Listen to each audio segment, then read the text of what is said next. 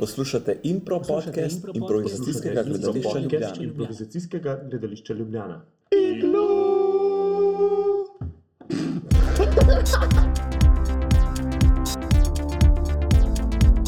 Poslušalke in poslušalci, poslušate prvi Impro podcast improvizacijskega gledališča Ljubljana Iglu. Jaz sem Juš. Jaz sem Peter. Jaz sem Vid. Hej, kako smo, fantje? Na luštem. Dobar, ne? Juš pije ta prvi pir. Jaz drugega. Jaz ne pijem. Peter je krpjac. Vid pa abstinira. Vid prvega pije. Laže se. Ja. Prvi Impro podcast, v katerem bomo probali predstaviti različne zadeve, različne vidike, govorili bomo o temah. Danes bomo o temo začetki in sicer bomo malo govorili o naših začetkih, ker pa nismo tudi pomembni, ne, kot sami mislimo, pa imamo tudi druge ljudi, ki bodo govorili o svojih začetkih. In recimo to bo v intervjuju, mogoče povemo malo kasneje s kom. Malo bomo pogledali, kaj se je zgodilo, kaj se bo zgodilo v svetu improvizacije v Sloveniji. In po svetu. Ne? In po svetu. In malo bomo se pogovarjali o naših začetkih. Recimo Peter Frankl bo predstavil, kako je on začel svojo pot v zvezdništvo improvizacije. No, ne čelih zvezdništvo. Okay, Predstavil boš se odnos s svojo mamo? V redu. Wow, awkward. Ampak preden gremo na vse te dobrote, vključno s Franklovo mamo, poglejmo, kaj se je dogajalo prejšnji teden v svetu improvizacije. Čas je za Poročilo. Gremo najprej na Slovenijo. Peter. Jaz sem bil v soboto v JSKD-ju na predstavi društva Impromobile. Vprašanja. Kako izgleda ta format? Sprašuje se taka življenjska filozofska vprašanja in potem vsako vprašanje na začetku je navdih za prizor, ki se kasneje odvije. Pa so to taka življenjska vprašanja, kot recimo se najstniki sprašujejo? Lahko so taka življenjska ali pa zelo trivialna, več varira. In ta vprašanja sprašuje publika? Publika jih pred predstavo napiše in jih poda. Nice. Ja. Pa tekom predstave izvlečejo prizor, konc prizora, spet vprašanje. Lepo, dobest. In so zelo dobro zaključili, moram reči. Zelo fajn. Si bil pa v nedeljo tudi na zadnjih kvalifikacijah za Impro ligo letos? Ja, v nedeljo sem bil moderator. Ti delaš vse, to je neverjetno. Mogoče. Na zadnjem kvalifikacijskem terminu moderiral sem tekmi med Džumbusom, Bando Ferdamano, Jaz ga čutim in 6 prijateljev. In kako je bilo? Zelo lušni vsi. Delali sem zelo velike prizore, nekateri, kdaj pa je bilo tudi malo debilno, ampak predvsem zelo simpatično. Kakšna je bila atmosfera v tej veliki dvorani? Ja, fajn. Španski borci, ne? Jaz sem skušal to pozitivo furati in pač se skušal ful interakcionirati z ljudmi. In se mi zdi, da je kar uspelno. Kdo bo kakšno telefonsko? Ne, od koga? Ne, tako. Od Care, od Burce. Od Halo Pice. To že malo. A je bila pica pol po pici? Ja, je bila. Dunajc. A res? Mislim za osebje. Aha, seveda. Ja, kaj je to osebje? To je Impro komisija, ki bo v bistvu določila, da bo letos igral v Impro ligi. No, Vid pa ni bil v Ljubljani, ampak v Würzburgu. Kaj je tam Vid? V Würzburgu je bil pa mednarodni festival, ne vem, 12. po mojem 12. ali 13. Mednarodni festival, en največjih mednarodnih festivalov v Evropi. In je bilo enih super ljudi tam. Najbolj tako omembe vredni so bili recimo National Theatre of the World. To je ena super zasedba iz Amerike, ki po mojem eno najboljših predstav naredila, ker sem jih jaz videl skoraj. In sicer lahko tudi gledate na YouTubeu, ne, Peter, oni imajo. Ja, to sem ti jaz pokazal. Ja, ti si mi pokazal, se zato pravim, da je pač podobno. Recimo Joe Bill iz Chicaga, ki je iz Impro Olympics.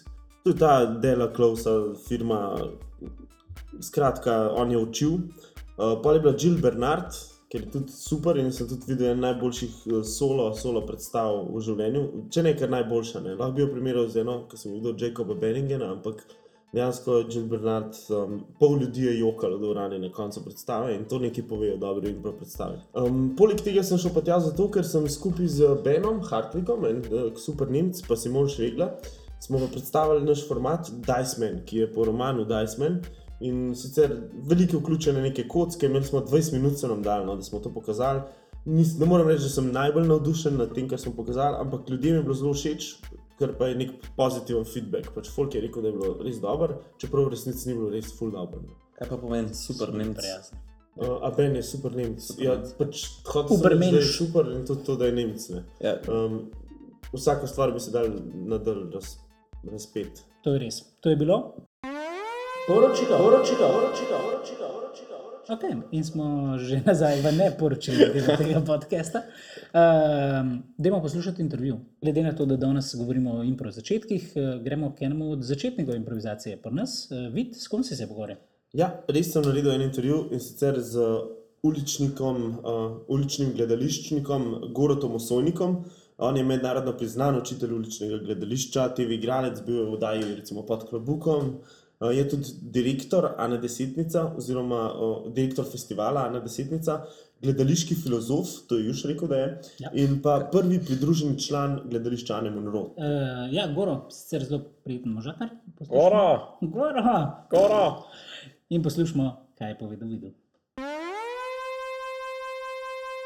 Kako se je gledališče Ane Monroe spoznal z improvizacijskim gledališčem? Mislim, da je bil Roza enkrat v Holandiji, kjer je srečal enega strica, ki sem zdaj pozabil, kako mu je bilo ime. In se je navdušil v bistvu za to in ga je potem povabil, da je prišel.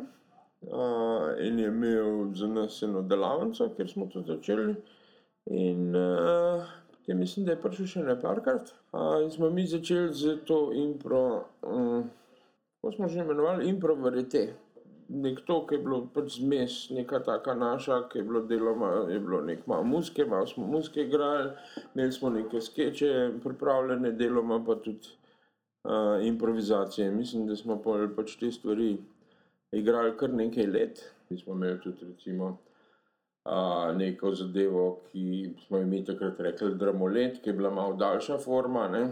Ker smo imeli ponovati ta naša impro varieté predstava, trajala tam okrog 2 uri, s tem, da je bilo vmes malo pauze. In pred pauzo smo pobrali neko temo ali pa neko tako stvarino in med pauzo smo si pol mi izmislili dramolet, se pravi nek prizor, ki je trajal tam nekje 10 do 15 minut, je bil improviziran, deloma improviziran, pač neke stvari smo se zmenili, vloge smo si razdelili in tako, ne.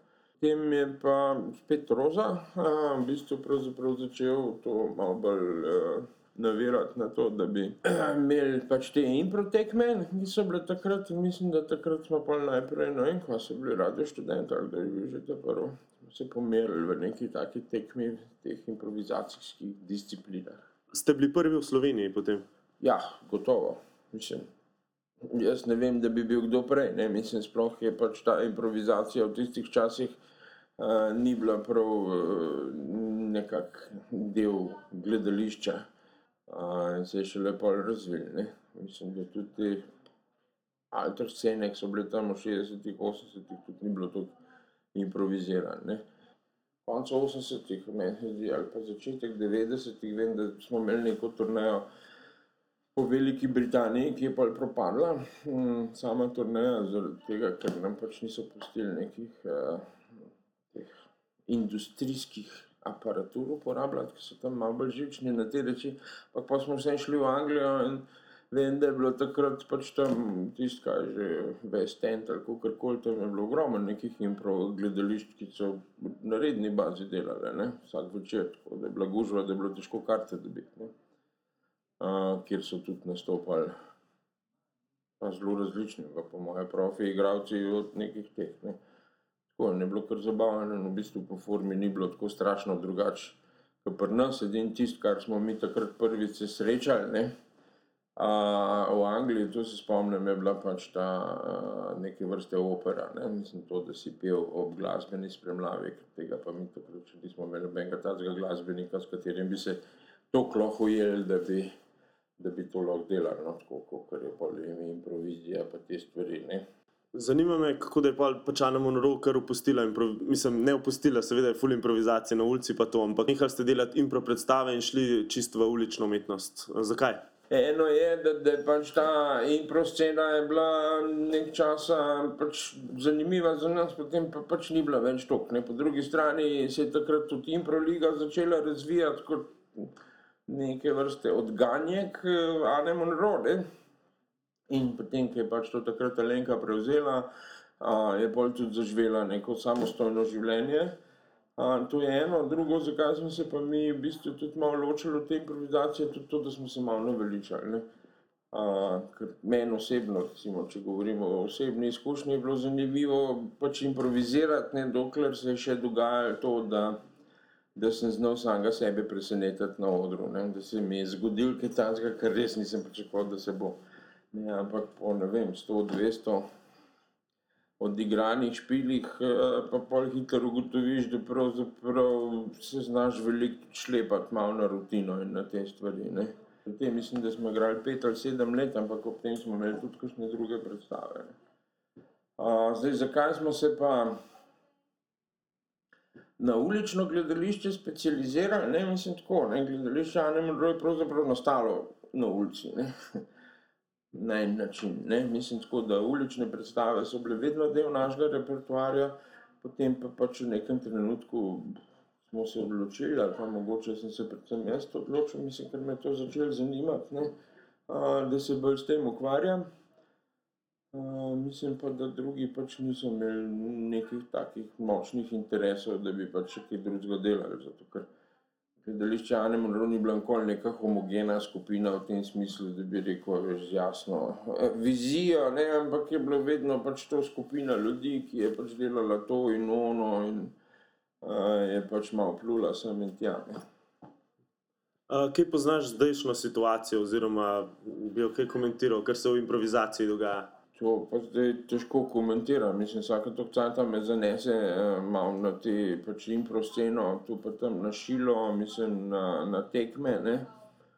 Moram reči, da sam duh ni tako zelo različen, kot je bil, jasno pa je, mislim, da je pač med mano in oni, ki improvizirajo, nekih 30-40 let razlike časovne in seveda jaz težko sledim tem stvarem, ki so pač zdaj tem mladim zanimive, ne, tako da z tega stališča pa pač eni so boljši, eni so slabši, ena igra je pač, no, to mislim, da tukaj ni neke bistvene razlike, ne.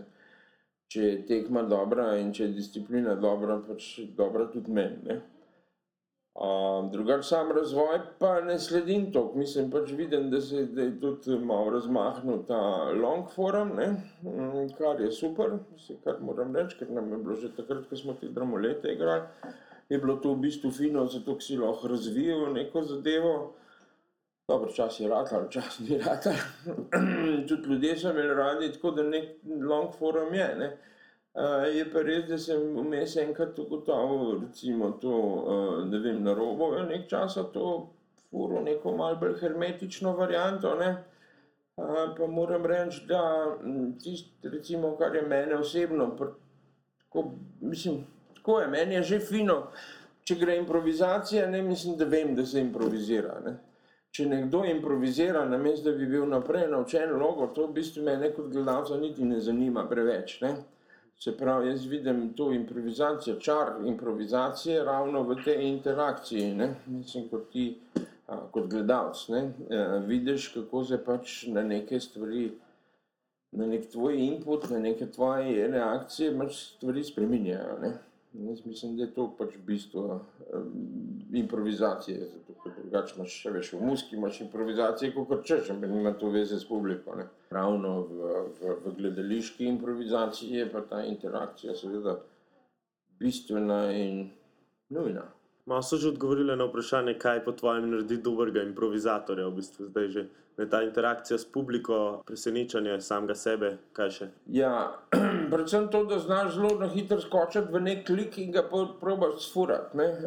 Mogoče je tisto, kar se mi zdi, da malce pogrešam, pa sem pogrešal tudi že v naših časih, no, je to, da zadeva kar hitro pride na verbalni nivo, ne. Da se malo pozablja na to, da kljub samo ne gre na verbalni nivo in da ni fora, da ti čim prej odgovoriš, ne, ampak da čim prej reagiraš, ne, stvari, ki imajo reakcije, se tudi sam veš, ne vem, mislim, sem videl že dostikrat, ne, te v kakšnih zelo čudnih situacijah, ki so the best, ne. Ni nujno, da je samo zdaj ta verbalna reakcija, ne. In to se mi zdi, no, da dostikrat, da je to pomembno, ne, se pravi, da imaš cel telo s sabo, no, ne samo možgane. Pa še nasvet za mlade improvizatorje. Ne se bati. Hvala. Ok, to je bil Goro Sojnik. Kje sta bila videti, pa nemo v pisarni? Ali? Ja, On je direktor. V gledališču Ane Monroe so bila, oni imajo sedež tam pri Kino Šiški. Fajn bi ga bilo videti spet na odru, ne? Letos je tudi recimo 20-letnica Impro lige, upam, da ga bojo kaj povabili. Fajn bi bilo, da bi kaj, če ne drugega, vsaj moderirati prišel, ne? Včasih je Impro ligo moderiral, pa je bil kar fajn. Ja, zanimiv, mečkan drugačen, kot ostali. Malo tak džentlmenski stil. Džentlmenski, malo šarmanten, dober feeling ima za ljudi. Babe padajo na nekaj. Ja. Ok, to so bili Gorotovi začetki, zdaj pa mislim, da je čas, da se tudi mi pogovorimo o naših začetkih. Improvizacije, kako začeti, zakaj začeti, kako lahko nekdo začne. Verjetno smo vsi podobno začeli, ne? Jaz sem začel v Šili v Kranju in sicer je bil moj mentor Pižama in moram reči, da je bolj kot to, da bi nas ful naučil enih različnih vej improviziranja, nas je zelo lepo poskrbel za nas in cel življenje mu bom zelo hvaležen za te stvari, ker je res pač videl, kam nas je treba usmerjati, pa vsak mu dal eno nalogo in tudi še po srednji šoli nekako se je počutil kot naš mentor in skrbel, da smo, ne vem, ali nam je zrihtal job, ali je pač nam dal kakšno dobro besedo in tako naprej. Ne. Tako da je bil super mentor. Je bilo pa težko iz Kranja v Ljubljano hoditi, ker si bil outsider, ne, mi smo bili eni ti Kranjčani, malo smo se počutili kaj eni kmetje v Ljubljani, zmer, ko smo prišli, tudi mogoče zaradi naglasa, pa tudi nismo štekali te ljubljanske scene, tako da v bistvu smo se kar, je bilo kar treba se potruditi, ne, malo smo mogli poštekati, kva je cool, pa kva je drugač, da moraš malo bolj počas govoriti, da ne smeš biti preveč navdušen, ker se z ljudmi pogovarjaš, pa tako. Prvo predstavo si videl že preden si začel v Šili igrati, ali je bilo, mislim, kako si se sploh odločil za to? V bistvu me je en kolega, ki so bila skupaj v gledališki skupini, po mojem, na gimnaziji, rekel, da on bi pa na to šel, ker je to cool, ker je to smešen. On mi je tudi povedal za Slon in sadež, recimo. In sem jaz ta Slon in sadež malo poslušal in bil tako to čist carsko. V glavnem pa je pa rekel, da bi on šel na Šilo, ker je tam Pižama in so bila tam. In on je zelo malo njihov hodec, sem pa spoznal Starita pa Bohna, ker smo skupaj bili. In pa je Pižama mene določil za kapetana, jaz to bila onda malo ljubosumna. To mi je Bohna povedal, jaz sploh nisem vedel tega. To ste Sašo Staren, Rok Bohinc.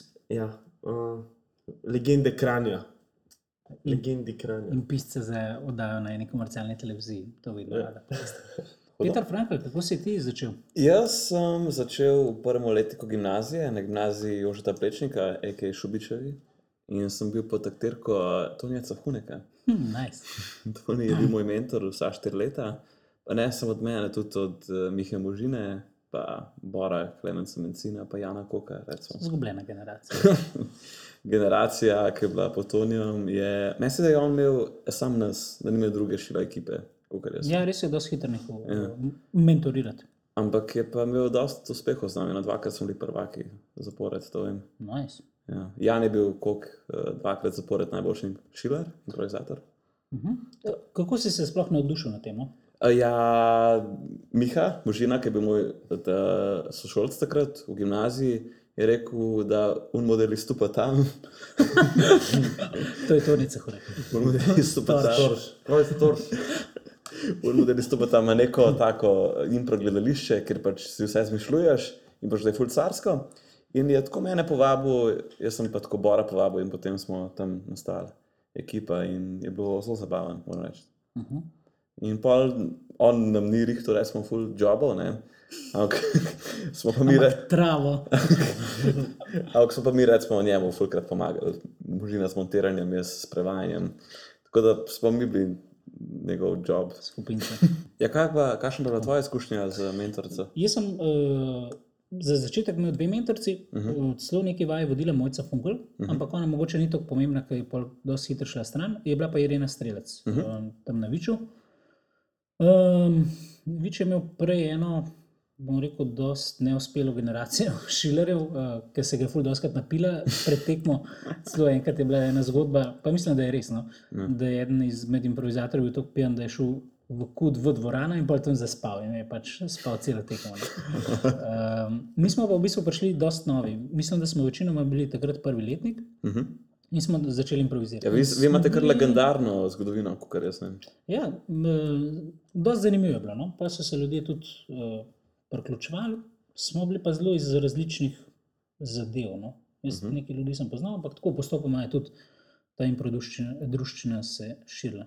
Zdaj pa prvič videl impro na Vrhniki, in sicer je moja sestra nekaj časa igrala v ekipi Končno sprejeti, to je bila ta grafotejevska ekipa, in sem imel nek šov Improvokatorji na Vrhniki, ne? To je bilo meni the best, res, bil sem star 13 let, takrat smo šli v Cankarjev dom, itak polna dvorana, ful dosti ljudi, res, Javšnik je moderiral, ki je bil itak verjetno še zmeraj eden moderatorjev, ki ima najhitrejše klikerje. Ful ima hitre klikerje. Hiter je res in je štosiral in oni so tudi ful dobro improvizirani. To je bilo meni, wow, the best. In sem celo naslednje leto v 8. razredu sem hodil, mislim, da od polfinala naprej gledati vse te tekme. To se pravi, bil sem 14 let, šel sem na avtobus, takrat je bil zadnji Vrhničar še ob 11, ne 2:60, tako da sem ga lepo po tekmi ujel in šel domov. Zadovoljen. Tako da sem imel malo praga, preden sem začel improvizirati. In pod stavbe. Tvoja šila izkušnja je bila pozitivna? Ja, seveda. Ja, to pozitivno. Še bil kar eden iz bolj talentiranih šilarjev. To je šilar skozi. Jaz sem šele v 3. letniku začel improvizirati v šili. In to sam zato, ker je Pižama rekel, prišlo je 50 ljudi na ta sestank in je rekel, kdo je prvi letnik, pa so dvignili roko, pa je rekel, kdo je drugi letnik, pa so dvignili roko, pa je rekel, kdo je tretji letnik, pa so bili pač jaz, pa moj prijatelj Rok, pa pač Bohom pa stare. In je pač rekel, no, vi pridite. A ja, pa še Polona je bila. Polona. Zakaj pa lih vi, zakaj ne drugi? Jaz zato, ker smo bili 4, ostalih je bilo pa vsakih po 25. Aha. Tako zbral unih, ki vas je najmanj pridite. Pač ni bilo placa, ker so bili tam še Mirče, pa ti ljudje. Tako smo bili pa enkrat po mojemu četrt finalu, pa jaz sem nominiran za najšilarja. Ja, jaz tudi ga nisem dobil, ne. Jaz tudi Jaz sem bil 2. Jaz smo Juše bil, ne, videl pa zidem bada v 4. letniku, niso. Mi je pa zanimivo to, ne, ko gledaš tujino, se mi zdi, da so improvizatorji pri nas predvsem mlajši, no, predvsem mlajši začnejo. Jaz sem da povprečju v Nemčiji. V srednji šoli, potem pa naprej, ne. Ja, meni se zdi, zakaj to? Ja, v povprečju v Nemčiji meni so mi rekli, da povprečni improvizator oziroma človek, ki se začne ukvarjati z improvizacijo, je okoli 30 let star. Tam nekje. Ja, ker nimajo srednješolske lige, ne. Predvsem je to stvar, ne, v srednji šoli noben niti, večinoma te sploh ne zanima, ne, take stvari. Ja. Pri nas pa imaš opcijo in pač greš in je pač ful dober, ne. Pa tudi šila je, se mi zdi, pri nas zelo cool ratala, ne. Ni to en astronomski krožek, kjer pač oni geeki gledajo neke zvezde. Res je kar car dan danes. Pa nas je bila geekovska scena v Kranju, pa nas so samo geeki hodili, te eni metalci malo, pa eni ti nerdi, pač ko so igrce ful igrali. Ampak zdaj se mi zdi pa tako, da je kar pop zadeva. Res je. No, ampak to je recimo zame zanimivo vprašanje, pa ne vem, če boste vedeli odgovor. Recimo Avstralka Ramal Nikolas je bila pri nas, ona je govorila, pri njih so improvizatorji, ki so začeli, so bili stari toliko, kolikor so bili pri nas najstarejši improvizatorji. Ne? In tudi pri nas, ko gledamo, recimo v tujini se s tem ukvarja recimo dosti igralcev, ali pa ljudje, ki recimo jih zanima amatersko gledališče, ampak začnejo to delati recimo v poznih 20-ih, kle pri nas, pa dosti improvizatorjev takrat neha. Zakaj? Zanimivo, ja.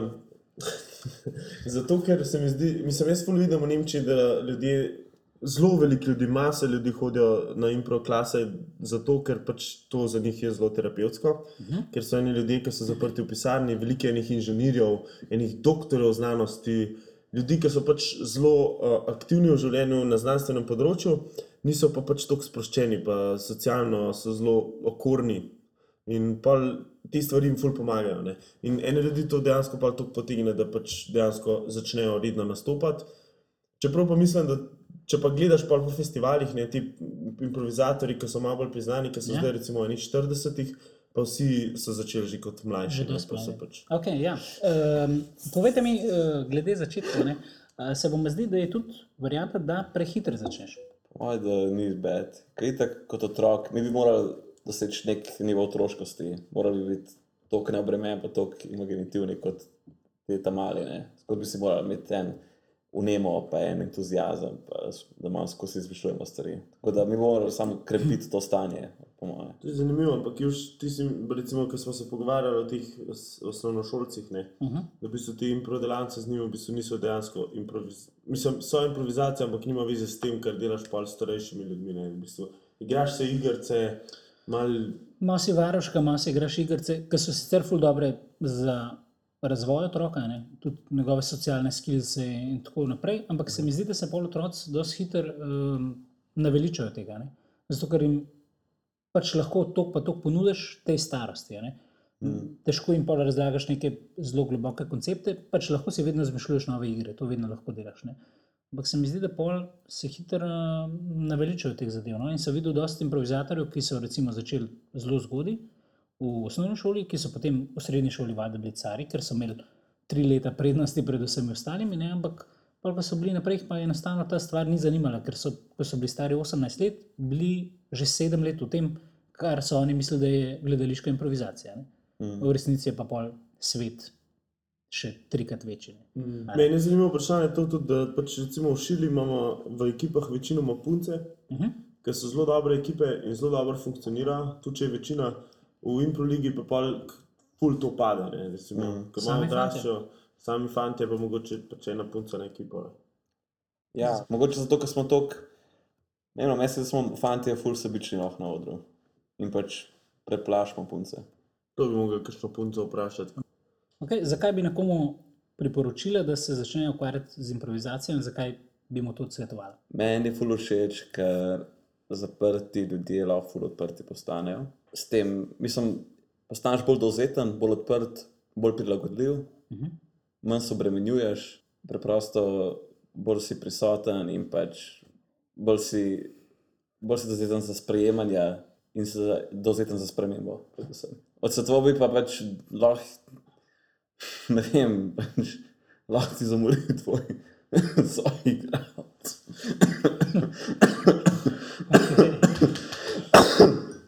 Ne vem, no, če nimaš groznih ljudi okoli sebe, si predstavljam, da ti težko zamori. Če imaš pa grozne sopartnerje, pa pač valjda, ker se lahko fuli življenje na teboj. Jaz v bistvu po mojem sem svetoval, da naj postanejo improvizatorji. Oziroma ne naj postanejo, ne se saj enkrat v življenju srečajo s tem. Tudi kako, ne vem, zdaj sem hotel reči gube, a pa travo. Enkrat v life moraš to narediti.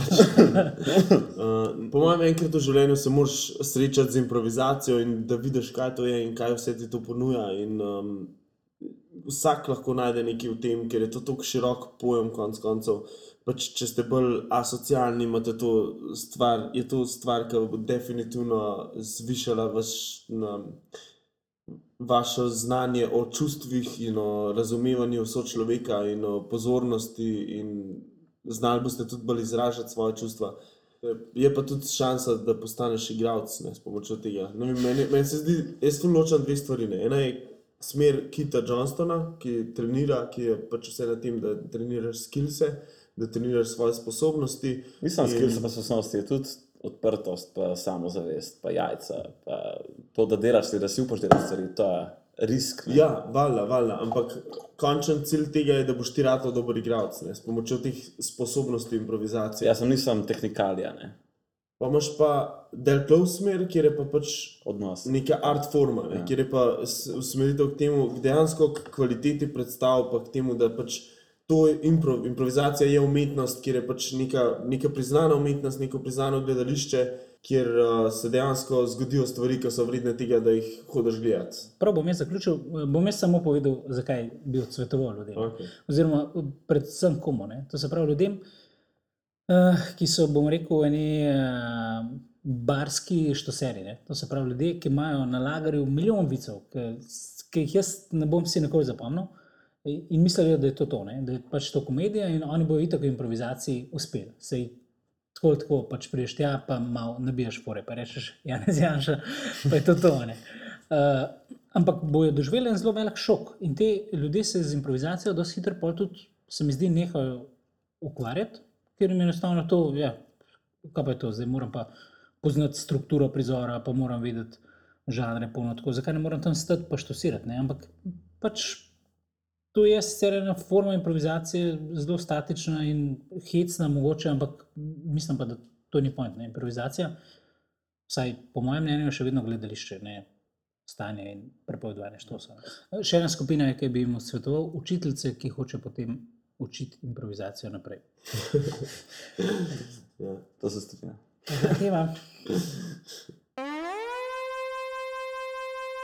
Ok, preden zaključimo tale naš podcast, Impro podcast improvizacijskega gledališča Ljubljana Iglu. Poglejmo, kaj se bo dogajalo glede improvizacije v tem tednu. V sredo ima improvizacijsko gledališče Iglu, to smo mi predstava na Metelkovi, v mizi pri koritu ob 9 z naslovom Pre-Halloween Tutti Frutti. Kaj se bo dogajalo? Iz Avstrije pride Georg Ludwig, on je tak car, on je tak čiste fleten model. Lep človek. Lep človek. Pa res dober improvizator. Ne? Res dober improvizator, tak mal britanski naglas ima, kar je zanimivo za Dunajčana. Je pa iz dunajske skupine Quintessence, recimo iz Dunaja, ki je tak bolj znan profesionalna skupina, so ti English Lovers, medtem ko oni so pa malo mlajša generacija, ki pa ful obeta, ful hodijo okrog, ful se izobražujejo in res delajo dobre stvari. Poleg tega se nam bo pridružila še ena slovenska improvizatorka, Peter, tvoja najljubša mogoče? Maja Dekleva Lapajre iz kolektiva Narobo. Ona je tudi super improvizatorka. Ona je super improvizatorka in predvsem je naša soigralka v Impro ligi. Definitivno je. Ja. Tudi zato smo jo povabili. Predvsem zato, ker je dobro. Folk, vi sploh ne veste, koliko je Maja pokonektana. Recimo, jaz sem zdaj srečal v Würzburgu Joea Billa, ki je tak en najbolj priznanih ime I.O., ki je eno največjih gledališč na svetu, naslednik Dela Closea na nek način iz Chicaga, in on je rekel, da je Maja eno najboljših improvizatorov, kar jih kdaj srečal v življenju. In to Slovenka in mislim, čisto carsko. Majo res vsi poznajo in naroboce. Ja, carsko je, da imamo Majo tukaj, da pač dela z nami in tako, in jaz upam, da se bom kaj naučil od nje. Ja. Pri Halloween Tutti Frutti bo sicer izgledal tako, da bomo imeli 4 improvizatorje na odru, ki bodo v bistvu pred vsakim prizorom napovedali, kaj bi oni radi videli. Ne? Bo pa seveda glede na to, da bo naslednji dan Halloween, vse malo spokojno. En od nas bo pa tudi moderator in glasbenik. In po predstavi sledi pa še en zelo lušten koncert, enega dueta švedskega, 2 punci. In pač po naši predstavi se pa bo odvil njun koncert. In pač je 8 € karta za oboje. Ja, je pa to v okviru festivala Rdeče zore. In v nedeljo potem še otvoritev Impro lige. V nedeljo bo otvoritev, kjer jaz tudi nastopam. Predstavnik vsake ekipe. Jaz ne vem, če sem kot kapetan ali predstavnik, ampak tudi kapetan je predstavnik. Kdo moderira? Nimam pojma. En dan prej, pred otvoritvijo Impro lige, pa še predstava skupine Propaganda Panda. Kva pa je to? To ne vemo, če bo še. To je en tak kolektiv, ki tudi delamo zraven in je malo navdušen nad Heroldi in delamo Herolde. Super, ja. In bo verjetno Herold. Ampak ne vemo še, če bo še, ker so neki prenavljajo to dvorano in bo mogoče v Trubarjevi hiši literature. Sam ni pa nujen. Če najdete na Facebooku, bomo, če ne pa nam. Propaganda Panda najte. Herold je pa izvrsten format, ki se v Sloveniji definitivno premalo igra. Tako da pojte pogledati eno od teh 3 predstav najmanj. To je bila rubrika Kaj bo? Ok, preden zaključimo, Vid se je spomnil ene The Best rubrike, in sicer na sveti za mlade improvizatorje oziroma za začetnike. Glede na to, da se danes pogovarjamo o začetkih, vsak pove en nasvet. Probi nove stvari. Delaj napake, pa se ne sekirati, da jih delaš, ampak bod vesel. Včasih je treba tudi odnehati. To je bil Impro podcast improvizacijskega gledališča Ljubljana Iglu. Z vami smo bili Juš, Peter, Vid. In slišimo se zopet naslednji teden, ko bomo govorili o igrivosti. Hvala za poslušanje.